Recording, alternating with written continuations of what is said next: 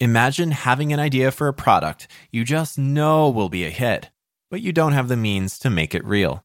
Then, one day, a friend sends you a Craigslist ad that reads, "Do you have a nice, big $1 million idea, but lack the funding and know-how to make it happen?"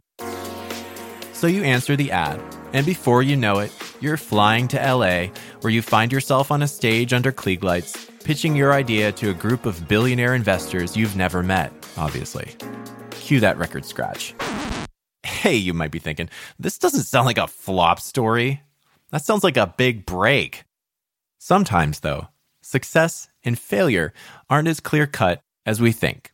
Sometimes, people who look successful from the outside may be tangling with failure behind the scenes. While we usually focus on epic failures on this podcast, sometimes failure is more of a setback. It's not a full-on pavement faceplant, but more of a stumble. Today's guest failed because she didn't know what she didn't know. As a new entrepreneur with a great idea for a product, she had a lot of learning to do, but she had to do it in a really public way. You see, today's guest was a contestant on the pilot episode of the TV show Shark Tank. If you're not familiar with Shark Tank, it's a show where budding entrepreneurs get up in front of a team of potential investors and pitch their product ideas. The investors interrogate them, and if they're interested in backing the product idea, they haggle with the inventors for a cut of the business. Maybe you've heard of the Ring doorbell. It's a really successful product, a smart doorbell camera that lets you see and talk to the person who's ringing your doorbell, right from an app on your phone.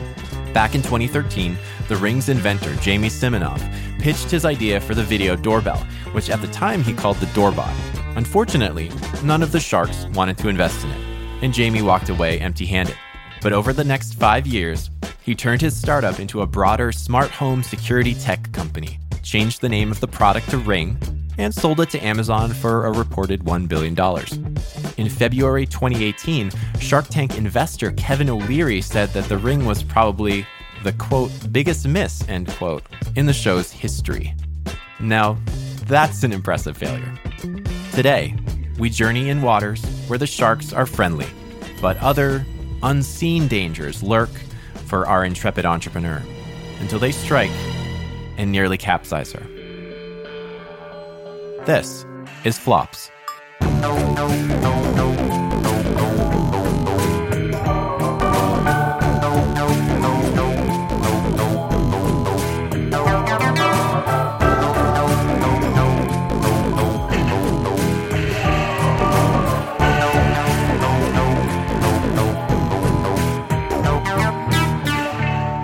Welcome to Flops, where we uncover what happens when business plans go up in smoke and what we can learn from sifting through the ashes. I'm Karen Beatty.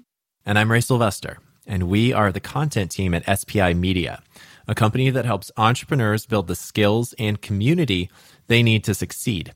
And Karen, I am looking forward to hearing your interview today with Tiffany Crummins. This was a really fun interview. You know, when she told us that she was on the pilot episode of Shark Tank, we could not pass up this interview. But, you know, to be honest, we almost didn't know if this story was flops worthy. It's true. Yeah, it's something that we wrangled with on this one. Obviously, we decided to ultimately share Tiffany's story. And, you know, Karen, I don't know if you feel this way too, but doing a podcast about failure has been really interesting territory for me, because it's been, you know, it's forced us to make editorial decisions that can feel a little strange like this, like judging if someone flopped hard enough, you know? Yeah. But that said, don't worry, listeners, there's definitely some juicy failure in today's episode. Yeah, you know, on the surface, this seems like a success story, and it is. You know, she was on Shark Tank, so that's great, right? Yeah. But we decided to run with this interview because she experienced a pretty big failure in the midst of that success. And so we really wanted to touch on the fact that success includes failure, and that's really all part of the journey. Yeah. And like Jason Myers' episode last week, Tiffany's story also has to do with a big break of sorts, obviously, with Shark Tank. You could argue that Tiffany made out maybe a little better than Jason did, but not that we need to compare. But all that said, why don't we let our listeners decide just how big a flop Tiffany's failure really was? Okay, sounds good. Let's get to it. Let's do it.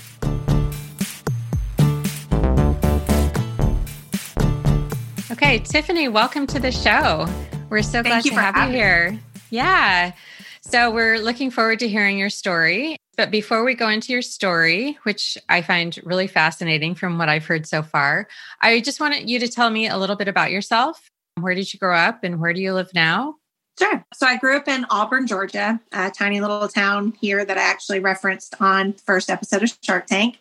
Kind of struggled in school, kind of like the classic, you hear of people that are successful that did not do so well in school, but they were creatives. And so later in my life, that creativity served me really well. I invented a product, Ava the Elephant, and pitched it on the very first ever episode of Shark Tank, the pilot, before we knew what the show was, before it was named, before I knew who I was even pitching to. And I flew out to California, and that led me down an unexpected path of product development. So I launched that first product, and now I launch countless other products 10 years later. Wow, that is amazing. So what were you doing before you ended up on Shark Tank? I was a caregiver for children with special needs. And I was working with a particular little boy who I'd been with for about 3.5 years. And he struggled with medication. And so when I came up with the product, it was only to help him. It was not initially to launch a product. I didn't know anything about launching products. It wasn't even on my radar at the time, but he struggled really bad. And so I went to Hobby Lobby one night and bought a bunch of stuff and put together this little elephant that would hide his medicine dropper. And I took it to work the next day and it actually worked. And I thought, wow, that's pretty incredible, because he had a really hard time with it. We had to restrain him and all kinds of stuff. So yeah, I knew I had something special on my hands. Yeah. So how did you end up on Shark Tank? A friend of mine learned about the story of this product that I'd created just for me telling her about what happened. And she emailed me a Craigslist ad of all things. They were using Craigslist at the time to cast, and had said, do you have the next big $1 million idea, but you don't have the funding and the know-how to make it happen? And I thought, of Ava, and thought, yes, I think I do. So I auditioned for the show. Wow. So what was that process like? It was a long process. It's not as long as it is now. It's obviously extremely complicated now. The contract I signed was about 1 inch thick, and now I think it's like 4 inches thick. So it's changed a lot over the years, but it was still a lot of people submitted. So it was something where I didn't know a lot about what I was pitching to. Again, I just knew there were investors. I was going to go out to California if I made it, and I was going to stand in front of them, pitch my idea in the hopes of taking home an investment. That's really the only thing I knew. Yeah. So then you were accepted on the show and you flew out to California. Yes. So what was that like? Like just, doing this pilot episode? Yeah. It's funny because a lot of people kind of glamorize that, but when you're on a pilot episode, it's not funded yet. So it is just an idea of a show. So there's no funding behind it, no funding and backing. And so I flew myself out. It was just a thing of them saying, do you want to buy a ticket and come go, gamble for this basically? And I said, yeah. So it wasn't fancy. The set was totally different because it was the pilot. It had not been sold to ABC yet. So my experience was kind of unique in that I saw the beginning stages of it. And it was terrifying. Obviously, I went into this giant set in Culver City, California, and didn't know what the set even looked like, before I went on it, because it was the first one of the show. So we didn't know what the show was.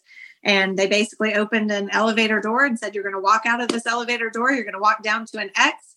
You're going to stand in front of these 5 people, and you do not talk for, I think it was 4 or 5 minutes it took for them to get all the cameras right. They were going to give me a cue of when I could start my actual pitch. And you have to stand there and stare at these people you've never met before that you're about to pitch to without talking, without fainting, and that's what I did. Had you practiced your pitch extensively before you went on? I had, and I had done a lot of having people poke holes in it. So I wanted them to really not, kill me with kindness as family and say, oh, it's great. Really try to give me some feedback that was constructive so that I could be prepared if they did that. And sure enough, they did. Mm-hmm. So tell me what happened. So your idea was funded. So how did that happen and how did that feel? Right. Ava the Elephant was funded by Barbara Corcoran. There were 4 gentlemen in the shark pool, if you will, 4 gentlemen sitting in front of me, and then Barbara Corcoran. And all of the gentlemen said no to Ava. They were all very kind, actually, very gracious compared to how they are now. But they did say no. They did not want to fund the product. And part of that was they didn't get it. They weren't the wives at home. They weren't the women at home, giving medication. And so Barbara understood. She got it. She has multiple children and she instantly got it. She invested. We had an instant bond when we met on the show, which was pretty profound because we kept that bond. And then she invested for 7 years until we licensed the product. So for our listeners, since we can't show the product, can you kind of explain what it's like and what it does? Absolutely. Yeah. And it actually has sound, so I can play that. So Ava is a little elephant face that hides the medical syringe. So you fill up the syringe with medication, you slide it into the back of the head of this elephant, and now the medicine is hidden and not so terrifying. And then you press this button, and this is the song that she sings. 1, 2, 3, open wide, let the medicine go bye-bye. And so she sings a little song, and then usually toddlers always have her ears, her big pink ears in their hands by then, and the trunk in their mouth, sucking or wanting to eat on it anyway. So yeah, I find that they want to run around the house and play with it and press the button constantly. At least my kids do. Yeah, it's adorable. My daughter's 11. I wish I would have had one of those when she was little. Yeah. Because it is really hard to get medicine in them. So that's adorable. So your product was funded. And so this could be seen as a success story, right? Yes. And this podcast is all about failure. So I think we're going to get to that in a minute. But so what happened? So it was funded. So you started making the product. And then what happened? And if you could tell a little bit how you ended up kind of in your failure story. Yes, definitely. So when I got the funding on Shark Tank, I went home and was clueless. I mean, I was very naive to what it was going to take, what the process was going to be like. I didn't know what type of manufacturing my product needed. I didn't know anything about product development.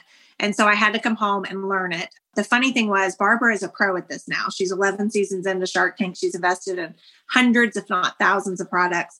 But at the time, she was not. She was a real estate expert and, had really taken over that world, but was new to products as well. So we were almost the blind leading the blind in the beginning. She didn't know much about the rules of retail either. And it's one of those weird industries that no matter how much money you have, it doesn't make it any easier on you. If anything, it could make it worse because you could go in and get really bad deals because you're paying these different slotting fees or whatever it might be because they know you have the money. So it doesn't give you a heads up or anything if you are a celebrity, really. You're going to get the same retail deals. And so that's what happened with us is we basically went out to find our first retailers. And I've had a lot of failures along the way. I've had a lot of huge victories, appearing on Dr. Oz and doing all these incredible things that led to a lot of sales. But I've also had a lot of failures. And one of the biggest ones was when Barbara and I got one of our first major retailers.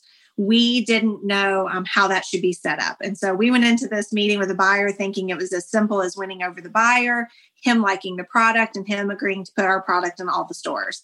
And that's exactly what happened. He agreed, he loved the product. He wanted it in all the stores. But what we didn't know was there's something called a planogram. And the planogram is basically the map of the store. It has such importance at retail because it means when the products are shipped into that retailer, the manager and the employees in that store will know exactly where to put the product. And if you're not on that planogram, your box will be in the back of the stock room, and that's exactly where it will stay until it has a spot in that map. And so we did not get on that map at that first major retailer, even though we sold product into about 7,000 stores. Oh, wow. So I've never heard of the term planogram. So yeah, I can imagine, neither had I. Like, how do you know what you don't know when you're exactly.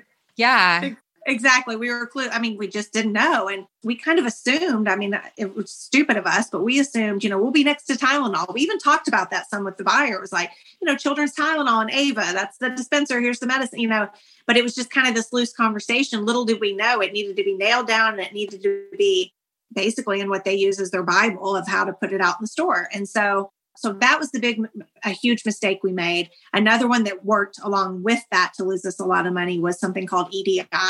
And it's basically, I think it's electronic data interface or something. I can't remember now because I just call it by that. But it basically tells you how your purchase orders come in from that company. So that big retailer gave us purchase orders and they came through this system called EDI. And if it's not set up properly and you do not ship exactly to its specs, you will lose money time and time again. And so A good example is like we ship a case into a store and it arrives to one of their distribution centers on a Wednesday night instead of a Wednesday morning. They could do a deduction called a chargeback. And so they take money off of your invoice because it arrived at the wrong time, too early, not even just too late, but too early. Is wow. Which is weird. You would never think Who that knew? Yeah. It makes sense to me now because I know the logistics of all of it and how they have to have everything just perfect. But you don't know that as a newbie, and you go in thinking, oh, what's the big deal? What's a chargeback here and there, until you get your invoice and it's $75,000 off invoice. And so we took a $75,000 hit pretty early on because of those two mistakes combined, because all of our Shark Tank fans were trying to find Ava and couldn't. She wasn't anywhere to be found. Wow. We would get messages from people saying, I went to my local CVS and I couldn't find them. And eventually we found some in the back, like near the walking canes and the knee braces and like a really weird back corner. And like, it was a nightmare, and it took quite a while to get sorted. So basically they were just putting the product anywhere in the store, not in a logical place. Anything that isn't on that planogram does go anywhere in the store.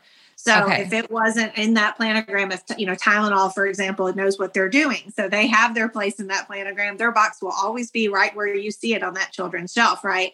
On the children's medication shelf.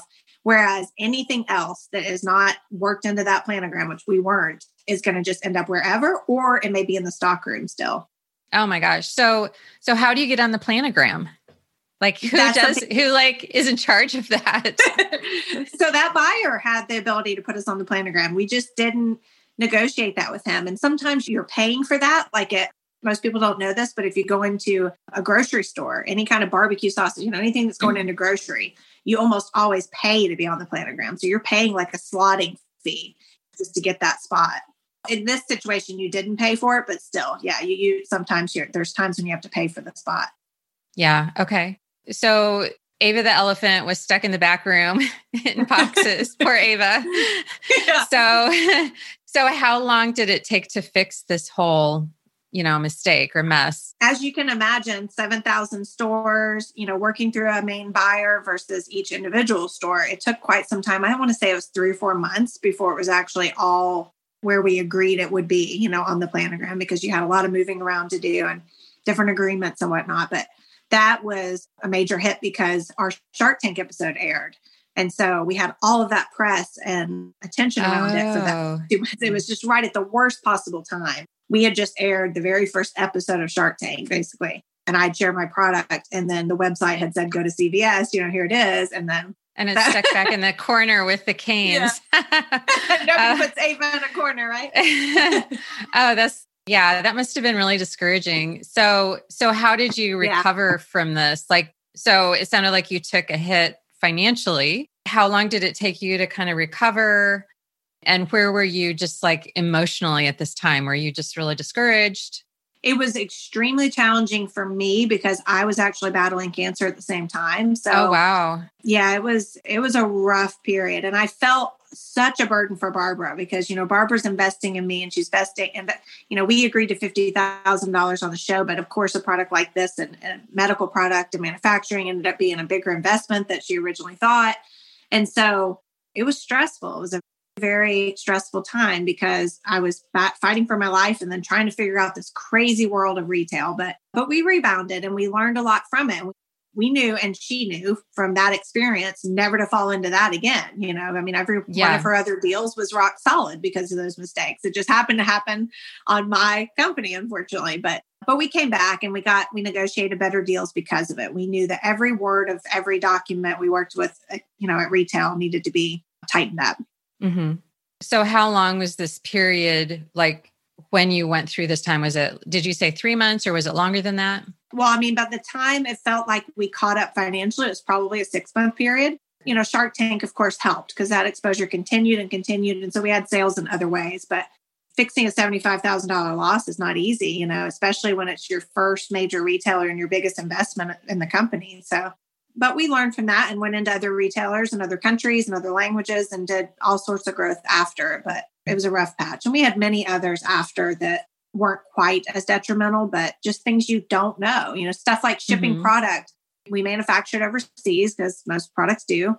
And we had issues when we shipped. We used the wrong company in it. And he charged us for an entire container when we were only, at that point, we were only shipping like half of a container. We didn't know that there were less than load shipments where you can pay for a portion and kind of share, a container with people. So it's just like you said at the beginning of the show, you don't know what you don't know. Sure. So tell me a little bit about where your company is now and, what Ava the Elephant is doing and how she's doing, kind of where your business has come from that point. Sure. So Ava the Elephant, Barbara and I ran the company for about 7 years. And right around that time, we had just been riding this wave of Shark Tank, because it brought so much press and so much exposure all around the world that it was as if it was new every month. It would air in a different country and they would see it like it was the first time, and they'd write and say, we want your product, or congratulations. And they didn't know it was, 3 years old. So we rode that wave for a long time, and it's still going. But we came to a point where it was, we either need to manufacture other products with this and make this a bigger brand, or we need to sell it or license it. And so we took the licensing route. We licensed to a company called Baby Delight, and we did that for 3 years. And it was a fantastic deal. They were a great company. They actually redesigned the product, which the one I just showed you, which they can't see, but it looks a lot different than it once did. It's got better features. It holds more medication. There's a lot of pros to it. And so they did that as part of their licensing agreement with them. And then that just ended. And I'm actually having calls now to discuss an acquisition. I might be selling off the entire company and staying on for the press side of it. Okay. Wow. So that's amazing. Yeah. Yeah, but the licensing was key, and licensing was such a great move for me because it allowed me to that was 3 years ago, and it allowed me to really move back into the creative space. I started a whole nother company called Mom Genius, where we develop products and work with inventors. And I do a podcast called Product Genius. And so I got to get back into the part that I love, which is the actual, coming up with the products and executing them versus the day-to-day business management, which I don't really thrive at, obviously, by my stories I share. So what else did you learn from the whole experience? I learned that you must be very, very, very passionate about a product if you're going to go down this path. It is a brutal world to live in, the retail space, the product development space. It's not easy on you, as I've shared with these just a few stories out of many, many stories. And so you've got to be really, really passionate about what you're selling. If you're not, then you'll never survive. And I was passionate for a reason. I knew I received countless messages from people, from moms saying my daughter had my tiny baby had a liver transplant and she needed to take, 14 medications a day. And this is the only thing that entertained her enough to get them down, and it was like little things like that, or other children with special needs. So I go back to that. It doesn't have to be every household product. I go back to the ones where it started for me, the heartfelt ones. And so other people have to have their heart connected to their product in some way. Sure. So what advice would you give other people who are creating physical products and are starting down this road of, similar to what you've done? Yeah. I would advise for them to learn as much as they can before they commit. I put together this little course on my website. It's just a very cheap little, and I say cheap because I try to make it really low price, but it's basically just showing people all the stuff I just described to you, plus a million other steps that I took from the day I got off of Shark Tank until I licensed my product. And I try to make it this just broad view of that journey so that people can see what all goes into launching a successful product. Because I think Shark Tank has been great and it's inspired people, but it's also kind of dumbed down the process to where people go, oh, it's just going to be that simple. I get the investment and that's all I need. And the investment is the last thing you need in the beginning. You need to know a lot about what you're doing first. My advice to anybody thinking about launching your product would be to learn as much about the process as you can before you commit financially, before you go get patents. That's everybody's first thing is I want a trademark, I want a patent. Well, it's not worth anything if you don't actually launch a product and can't, defend it. Sure. So are you still friends with Barbara? Yes. I'm still close to Barbara. Yeah. So I'm surprised that you were almost business partners then, like in this whole thing. Yeah. So she was like very hands-on. Yeah. She was in New York, definitely wasn't involved in the day-to-day. And that's not her role as an investor, obviously. And that's another, I think, misconception people have. They think they'll get an investor and have help in that way, and they won't. They are there to invest money and maybe be a mentor like she was to me, but they're not there to run the day-to-day. So you've got to usually see that through yourself, sometimes without a salary. I mean, I didn't pull a salary for the first however many years, I just kept working and built the business. But yeah, she's fantastic. She's just been, she's kind of a dream. And I hate that when I talk to other people about, finding investors, it's hard for me to advise because I had a weird situation with her, where we had a bigger bond, it's not the typical investor relationship. Yeah. So can you think of any other failures that you've experienced in this whole journey that have taught you something? One of the ones that I talk about a lot is just being prepared for that next stage of growth. So I talk about fulfillment a lot. I've got a partner on my podcast called FSI. It's a fulfillment center here in Atlanta. And the reason I talk about that so much is because when you're not prepared, a lot of people I know want to get on, the GMA Deals and Steals, and they want to do all these, these big exposure pieces, or Dr. Oz as well. And they're not ready. They're not ready to fulfill that actual product and get it out the door on time. Or even large retailers with what I described earlier. If they're not ready to ship that the correct way, then they're moving too fast. And so I try to prepare inventors that I speak to on my podcast about, go ahead and learn about these facilities. So go over to FSI if you're here in Atlanta, take a tour, see how it works, see what the prices usually are for, shipping your type of product. So you have some idea. And so you're ready to kind of roll into that phase when you are. You're probably not yet, but when you are, something about it, and not be like I was where you're on, because same thing goes for Shark Tank. Everybody I know, all these people are trying out for it, reaching out and wanting advice to try out for the show. But if they get on tomorrow, it could air 2 months later. And are they ready for that? Are they ready to ship product all over the world? Right. So just prepare, be prepared. Yeah. And with physical products too, there's so much involved. There's manufacturing and, I forget the term, like getting it from one place to another. The supply chain. Right. Exactly. And logistics. And so, that is amazing. Are you working on any new products right now? Yes, we are. So we're launching one at Mom Genius very soon that I won't share yet just because we haven't, but we've got a couple more that we're developing, and one is launching probably in the next month if it arrives on time.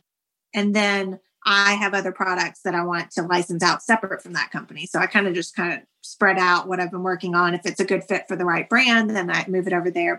But yeah, I'm working on a lot of different things right now. Great.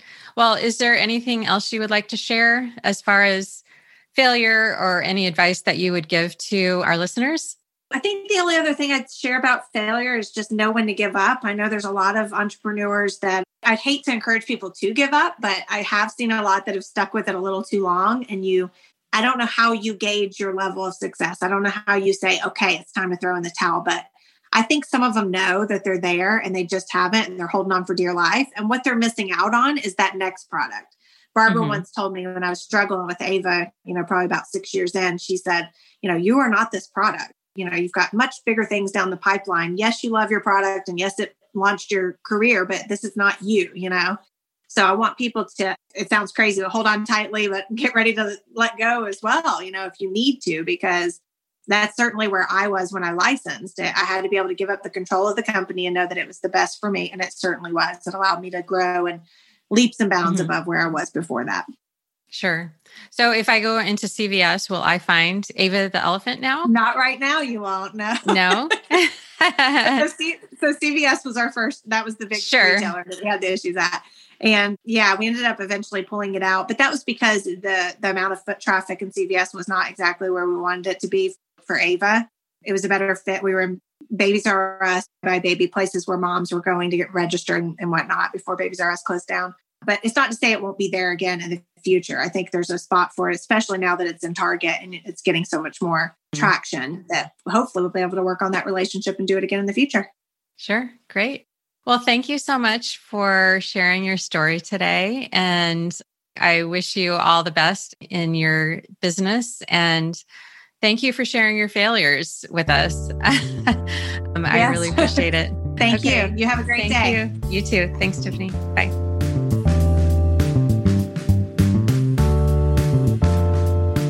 Karen, if I'm going to say one thing about this interview, I think it's it's too bad that you didn't have Ava the elephant join to get the product side of the story.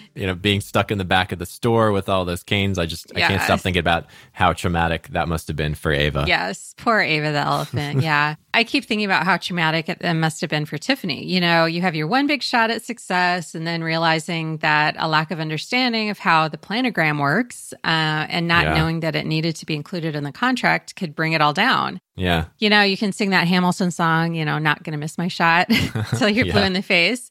But sometimes you just don't know what you don't know. You have to know what you're shooting at, I guess. Yeah. I guess, yeah. I certainly didn't know what a planogram was before I heard Tiffany's story. But hopefully what she learned and her experience is helpful to, other people doing something similar, going into the retail space with a product idea of their own. And Tiffany also, another thing that she mentioned was that she was dealing with cancer this whole time on top of the business difficulty. And she didn't go into a lot of detail in that, but that I can just imagine that must have been a huge burden to add on top of everything. Yeah. And then, just also the pressure that she must have been feeling. She's a Shark Tank investor supporting her and counting on this product to become a success. And I just would think that would just add another layer of pressure and anxiety to everything. Yeah, definitely. But I love how, she didn't have any experience creating a product, but she was able to recover and keep going. And she just learned as she went.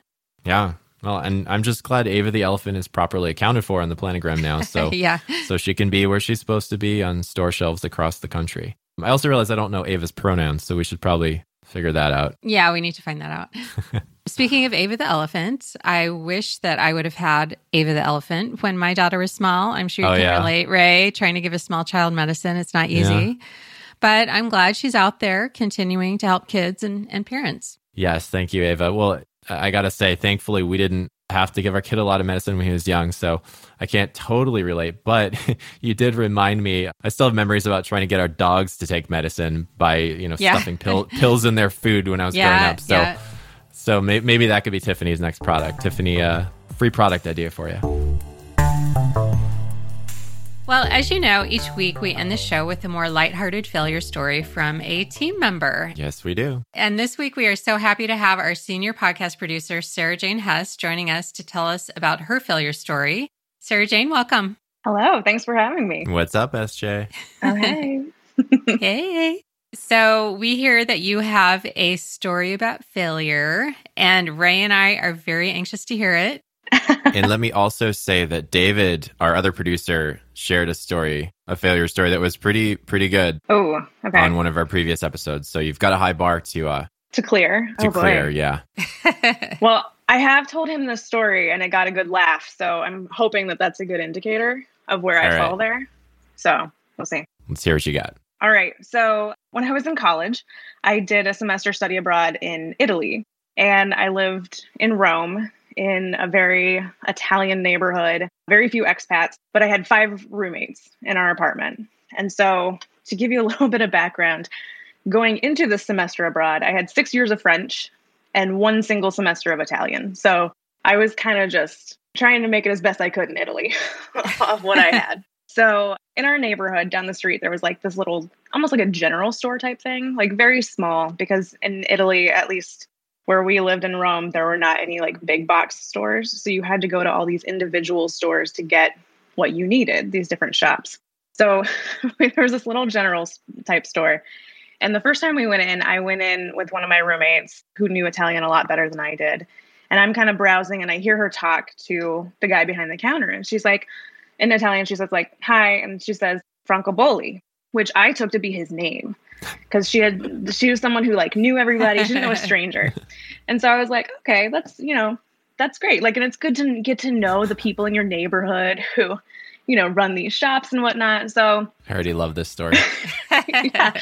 So every time after that, when I would go into the store, I tried to be very personable.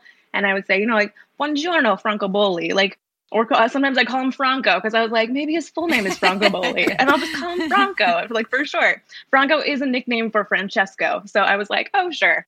Making some assumptions here. So we would go in a couple times a week. So every time I'm like saying hello or goodbye to him by name. And after about 2 months, I go to the store with my roommate, Janae. You really got your reps under you. Yeah. So a lot of time going in the store. we leave and I say goodbye to him by name. And as I am coming back, like as we're leaving, I say goodbye. My friend Janae says, can I just ask you, like, why do you call him that? And I was like, well, that's his name. And she was like, no, francobolli is the word for stamps. Like, so I had been calling this man stamps the entire time. No. Oh, and my as gosh. soon as she said it, I was like, oh my gosh, of course. My roommate that one time was buying stamps. Like, hello, I'd like to buy some stamps. And this poor man, I called him francobolli this whole time. And he's probably just like, stupid American girl. Okay, bye. Like, have a great day. So he never gave you any indication that like anything was up? Never. That wasn't his name? Never. But that was not his name. His name was not francobolli, it turns out. So I was mortified. And I never went back. I found a different shop. Oh. I was like, oh my gosh, I can't walk in there. And then to try to explain to him in Italian, like, I'm sorry, I totally didn't understand your name. It wasn't stamps. Yeah. You had to go buy your stamps elsewhere from that point on, huh? Well, I had always bought my stamps at the actual post office. So I had never like needed to buy stamps there. But even then, when I went to the post office, like I didn't even make a connection of any sort, which I don't really understand. Looking back, I'm like, well, that's stupid. But the other thing I'd like to know is why did none of your friends ever, or your friend who knew Italian better ever notice what you were doing? Or do you think they were just trying to let you make a fool of yourself? That is my question. Were they just like all having a laugh about it behind my back where they're like, you hear what SJ is calling him? Or I wonder too if maybe they also thought his name was francobolli, but also didn't call him that. They were like, is that right? That can't be right. So Love it. In any case, they were smarter than I was because they didn't call him that. They didn't. To his face, at least. But he will always be known as francobolli, at least. Francobolli. At least on this podcast. It is a really good name, actually. Francobolli. Yeah, it rolls off the tongue, yeah. It does roll off the tongue. It does. Maybe that should be the name of the next dog we get. It's francobolli in his honor. I think so. Well, SJ, thank you for making us feel less alone in our failures. Thank you for sharing your story with us. Very welcome. You're now officially initiated into the Flops alumni for sharing your failure story. So welcome. Oh, thank you. There's more where that came from. Okay, well, you're welcome back anytime to tell us more failure stories. Perfect. For sure. So that's it for this episode of Flops. Thanks for joining us, and we'll see you next week. Later.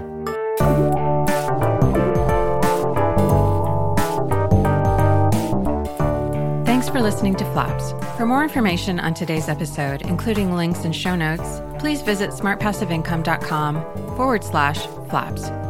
Special thanks to Tiffany Crummins for joining us on today's episode. Learn more about her and her product, Ava the Elephant, at tiffanycrummins.com. Join us next week for an object lesson in why not every passion needs to become a business. Your hosts are me, Karen Beatty, and my colleague, Ray Sylvester. Flops is a production of SPI Media.